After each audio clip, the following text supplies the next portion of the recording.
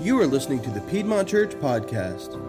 To learn more about Piedmont Church, including our gathering times in Macon, you can visit us online at piedmontchurch.net. We have been making our way through the Bible. We're in a series called Binge Reading the Bible. We are in week 6.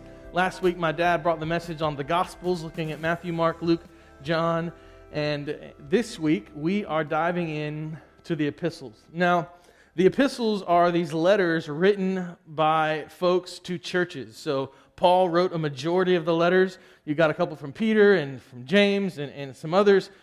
But what's so interesting about the Gospels and then the epistles is oftentimes people kind of put them at odds of each other. Meaning that there will be some folks that like, oh man, I love the Jesus in Matthew, Mark, Luke, and John, but the Jesus that Paul portrays or that Peter kind of outlines in his text, I don't really know if I like that Jesus as much. And I hear that, I recognize that. I even had a pastor friend of mine one time. He planted a church, and for the first couple of years planting the church, he wanted to only walk through the Gospels. And he didn't really want to touch much else because he wanted the people to know who Jesus was. And hopefully, if you've been watching or involved in these services, what you have learned is that the entire canon, the entire point of Scripture, all 66 books, exist to point us to Jesus. If you go back to the Pentateuch and the Book of the Law, and even in creation, you can see the Messiah's reign coming soon. You can see him being foretold, and you go to the wisdom literature, or you go to the histories, or you go to the prophets. You should all see the glorious picture of the Messiah, Jesus the Christ. And so when we kind of put the Gospels at odds of the epistles, what we're doing to some degree is we're saying we like one version of Jesus better than the other, and we're kind of casting out maybe some aspects and some characteristics of Jesus that maybe we don't like as much. Maybe the ones that call us out on our sin as opposed to the ones that kneel down and play with the little children. Maybe some of the ones that draw us nearer to hard things as opposed to the ones that we might get a picture of where Jesus just says, hey, grace and mercy. But I think what the great picture of Scripture is that God calls us into the deep and as well as into the shallow.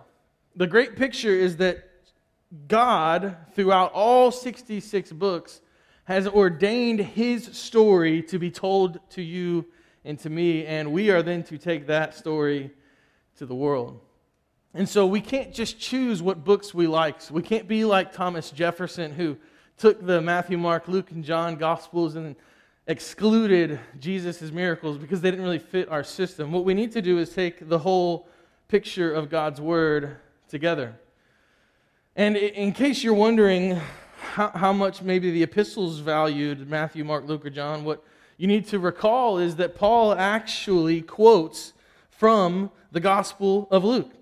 When he's writing his letter to Timothy in 1 Timothy chapter 5, verse 17, this is Paul writing to a young leader who's leading a church in Ephesus. He says, "Let the elders rule well, be considered worthy of double honor, especially those who labor in preaching and teaching. For those scriptures say, you shall not muzzle an ox when it treads out the grain, and the laborer deserves his wage." Now what's interesting is when Paul's writing this letter to Timothy, what he does is he quotes two different places in Scripture. The first place he quotes from Deuteronomy 25:4. It says, you shall not muzzle an ox when it treads out the grain. But then the second place is Luke chapter 10, verse 7. He says, the laborer deserves his wage. And so for any of those who maybe debate about, when was this scripture written or when was that scripture written, what we can see from Paul's writing to Timothy is that first off, he had already read Luke's gospel because he quotes directly from it. The second thing it also does is it gives us a picture of the value that Paul would place on the inspired, inerrant Word of God. Paul quotes both from the book of the law and from one of the Gospels. And so when we read the epistles, what we are reading is the inerrant, inspired Word of God to people, to you and to me. And so these letters exist to help us look at the whole picture of Scripture again, and that is Jesus. And so they aren't working at odds. No, they are working together. The epistles are real letters written by real people to real people working through real issues. And what we need to remember is that God, through these people, is showing us how to apply the theological concepts that maybe we learned through watching the Messiah walk this earth. When Paul writes his big theological treatise in Romans, and many believe that Paul wrote Hebrews, what we see is all of these deep theological concepts that show us how God works and who God is. But what we can often forget is that those letters were written so that they could then apply those theological concepts to their life. Paul and Peter and James and John and others were not looking to just put together these texts so that you and I could become Bible thumpers and bury our heads in the Scripture. No. They wrote them so that we could be a better unified body of Christ. And that's what we're going to be looking at this morning, is this idea that Jesus is at the center of all things, and we need to look at Him in such a way. So we're going to be in 1 Corinthians chapter 13 this morning. If you have your Bibles, go ahead and turn there with me. 1 Corinthians chapter 13. If you didn't bring a Bible, we have one for you down front. If you don't own a Bible, you can keep that Bible. It's a gift from us to you. We believe and value the Word of God, so I want to encourage you to open it with me. 1 Corinthians chapter 13, beginning in verse 1. Before I read this, I want to give you a little bit of context of what's happening here. So, Paul is writing this letter to the church in Corinth, and the church in Corinth is a bustling community of people. It's a thriving community, and so Paul is really writing this letter to them to show them how to worship. Here's how you are to live your life. Here's how you are to gather. Here's how you are to express your spiritual gifts, as he talks about, and that's exactly where we're going to pick up. In verse 12, the preceding chapter, he's kind of showing them what it means to be a member of a church. Here's what it means to be a member of the body of Christ. And then he begins to kind of talk about what it means to use your gifts and function well together. And then he gets to a paramount text, a text that if you've been to a wedding, you likely have read. If you've been to Hobby Lobby and walked through the family or love section, you've probably read this text. But what's important to remember is that this text comes at the center of the church for Paul. It comes at the center of you and I understanding how we connect with each other, how we connect with God, and ultimately how we then go out in the world and connect with others. 1 Corinthians chapter 13, beginning in verse 1, "If I speak in the tongues of men and of angels, but have not love, I am a noisy gong or a clangy cymbal. And if I have a prophetic powers and understand all mysteries and all knowledge, and if I have all faith so as to remove mountains but have not love, I am nothing.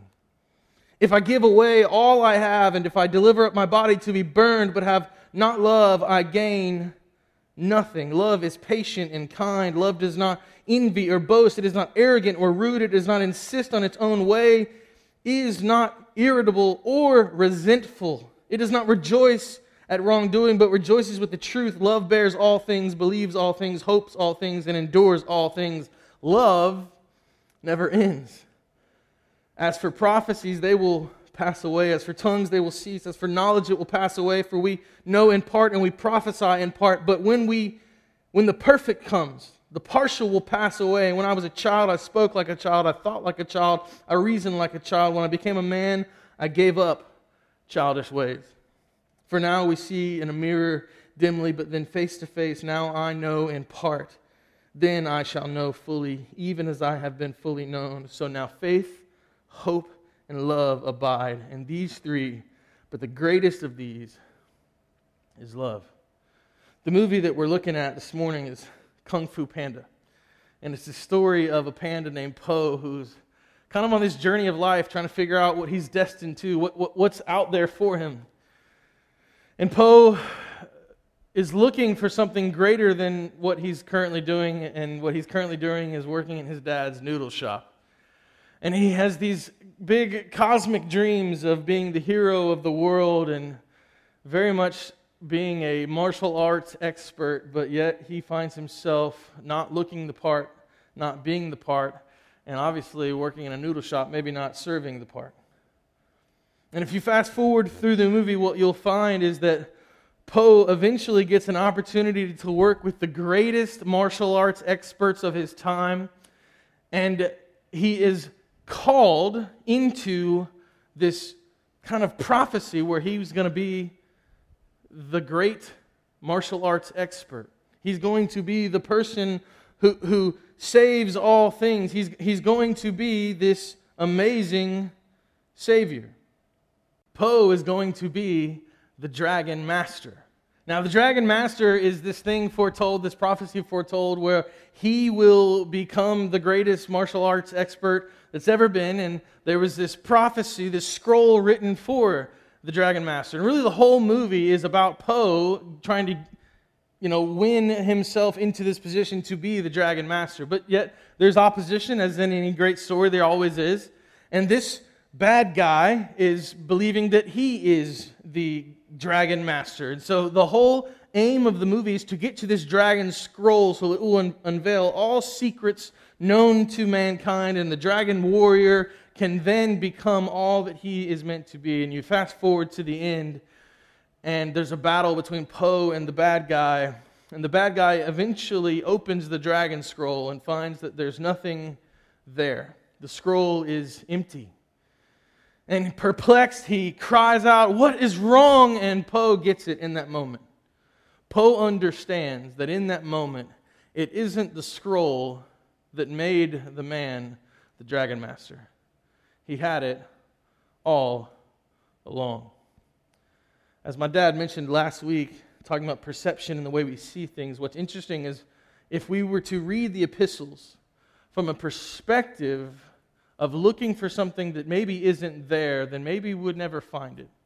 Maybe we would never understand exactly what Paul and these other writers were trying to get us to see, but if we were to look at it from a perspective of Jesus, looking at it through the lens of Jesus, trying to see what God would have us do with these letters, then maybe there's some truth there. Now, I'm not telling you to read into this book, because I think the books speak for themselves. What I'm saying is, oftentimes we can go looking for something and we're blinded.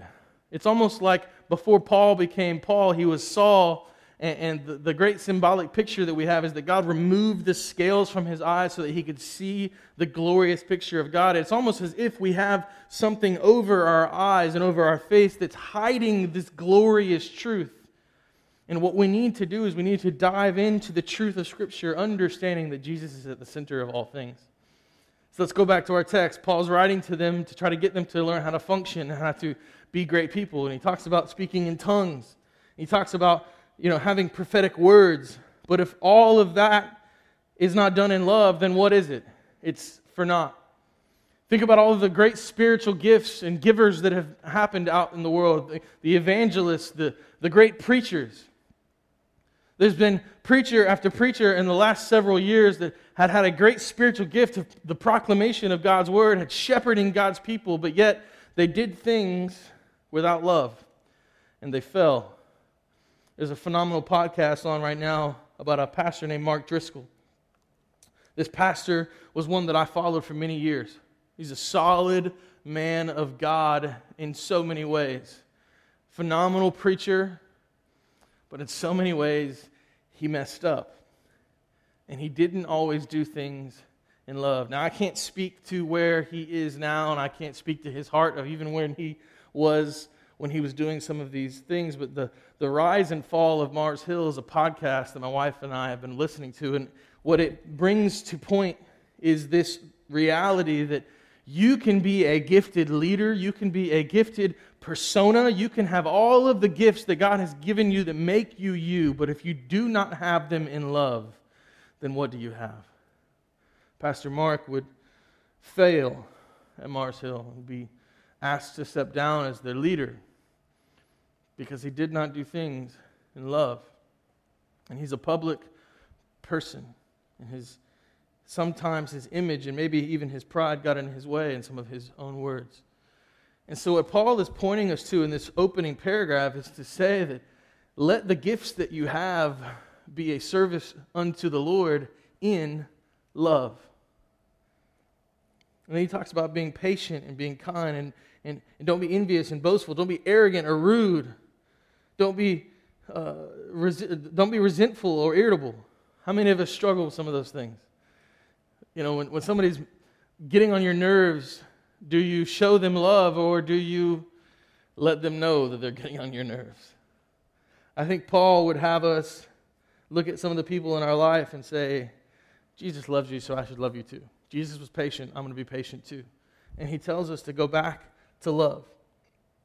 He tells us to look towards Jesus. Verse 7, love bears all things, believes all things, hopes all things, endures all things. And before you get on too much of a tangent, this believes all things isn't an excuse to then go believe whatever you want and have a universal picture of theology or of the Lord. No, this believes all things is kind of believing in love good things. So when somebody does you wrong or appears to do you wrong, do you give them grace or mercy? Do you assume the best or do you assume the worst? Do you believe all things? Do you believe them to be doing good things? Do you believe to be doing things for them or things for you that would be beneficial? It says love never ends. As for prophecies, and this is one of those big theological concepts right here, they will pass away. As for tongues, they will cease. As for knowledge, it will pass away. Why? For we know in part and we prophesy in part. We're in the in-between right here. It's the already but not yet. We have been made new and alive in Christ, but yet our flesh is still failing. But when the perfect comes, when Jesus comes again, His second return, or His second coming, His return, the partial will pass. This dead flesh will no longer be a hindrance. And then Paul makes a reference like he makes so oftentimes about growing up, being mature in the faith. For now we see in a mirror dimly, but then face to face. Now I know in part, then I shall know fully, even as I have been fully known. Jesus came in the Gospels to show us who God is. He is the tangible expression of God, is what Paul writes to the church in Colossae. But see, in these letters, in these epistles, what God has then done through these great men is He's then given us a way and an example to take these theological concepts and this understanding of who God is that we can get from the previous Old Testament books as well as the Gospels and even Acts. And we can build off of those. How do we take these theological concepts, these understandings of Jesus, and make them work in our lives? Here's how we do it. We keep Jesus at the center. We don't look for an empty scroll to give us the answer. We look at the scroll that points us back to Jesus. That is the scroll of the epistles. We look towards Jesus. And so will you make Jesus at the center of all things? Or will you continue to be looking in an empty scroll? Will you continue to look for an answer that maybe God's already put inside of you? Scripture has said that He has made it clear to all men and all women that He reigns victorious. And so are we still looking in other areas for scrolls in life to give us answers? Or will we look to God for the answer? These epistles teach us great theological truths. And then they point us to Jesus and say, here's how you apply it. And so today, in closing, what I want to challenge you to do is to not look at things from a perspective of, let's look at your day. Don't look at your day from a perspective of, man, what do I have to accomplish today? Maybe we were to look at the day of, man, what would God have me do today? What would God do through me today? Am I open for His work? Or am I too busy functioning in the gifting that He's given me without the giver right beside me? I'm functioning in the gifting, but neglecting the giver. The gifting is for the purpose of the giver. And so, church, I would encourage you to lean into what God has for you today. Maybe for some of you in the room, it's to give your life to Jesus. Through the declaration of God's word, maybe this morning you've heard that all people were created and then we fell from God through sin. We disobeyed God. But then, through the Gospels accounts, what we see is that Jesus came to squash the sin. Jesus came and he absorbed God's wrath on himself as opposed to us receiving it. And then we repent, acknowledge that we've fallen, and put faith in Jesus. And his blood covers us, atones for the work. And then you will become a new creation in Christ, walking in his statutes. Maybe you're there this morning and you need to pray a prayer and just say, God, I repent and I believe in you. I'd encourage you to find one of our elders or staff in the room to talk with them this morning. Or maybe you're somebody who's going, man, I've been neglecting the gift. I'm not serving anywhere in the church. I need to find somewhere to let my gift shine. Maybe you don't know your gifting. And so maybe you need to find one of our staff or our elders and talk about spiritual gift tests and kind of unpack what that means for you. But either way, I would just say that maybe having a seat at the table of Piedmont is part of being a servant here at Piedmont, pushing away from the table for a time and saying, how can I serve? Can I get involved in the worship team, in the next gen area, in the ushers, in some other fashion? How are you serving at Piedmont? And maybe you're saying, I've been functioning in the gift, but I've been ignoring the giver. It's time for you to go back to the text and remember that Paul is calling us to remember love. And if you go to 1 John, you can't know love unless you know God. And so neglecting love is neglecting God, and neglecting God is neglecting the giver. And so your gifting isn't functioning the way it's supposed to be. You're supposed to be functioning in your gifting for the giver. So maybe you need to get your heart right. Maybe it's repent. Maybe it's come down in front of this next song we're going to sing here in a minute, and you just repent and you just lay your heart out. Maybe it's a moment where you say, I'm going to stay at my chair and I got to get my heart right.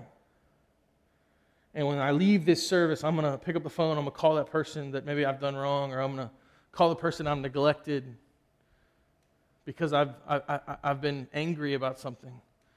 Because positionally, you might be seated right with Christ because you're a Christian. But where are you relationally?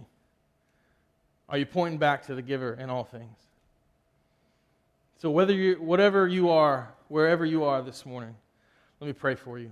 God, I pray that we will look upon the face of the giver, that we'll look upon your good face and we will recognize the truth that you have for us, that you have called us out of the darkness and into the light, and that your letters that you have ordained and inspired through these amazing, faithful apostles were not just written to us to give us something in juxtaposition of the Gospels, but rather to shed light on how we then apply the truths that you taught us and how we connect some of the Old Testament thoughts and how we, some of the Old Testament rituals and laws and how we connect them to Jesus, and then how that fully functions today in the New Testament church. And God, I pray that we will be a church that always stands on love. Not a love that the world defines, but a love that you define. Not all love is love. God, you have clearly and explicitly defined love in your word. And Lord, I pray that we will stand by that word. And sometimes that means speaking the truth in love. Sometimes it means mercy. Sometimes it means turning the other cheek. But God, I pray that we will be a people that looks through life through the lens of Jesus. It's in your Son's name I pray. Amen.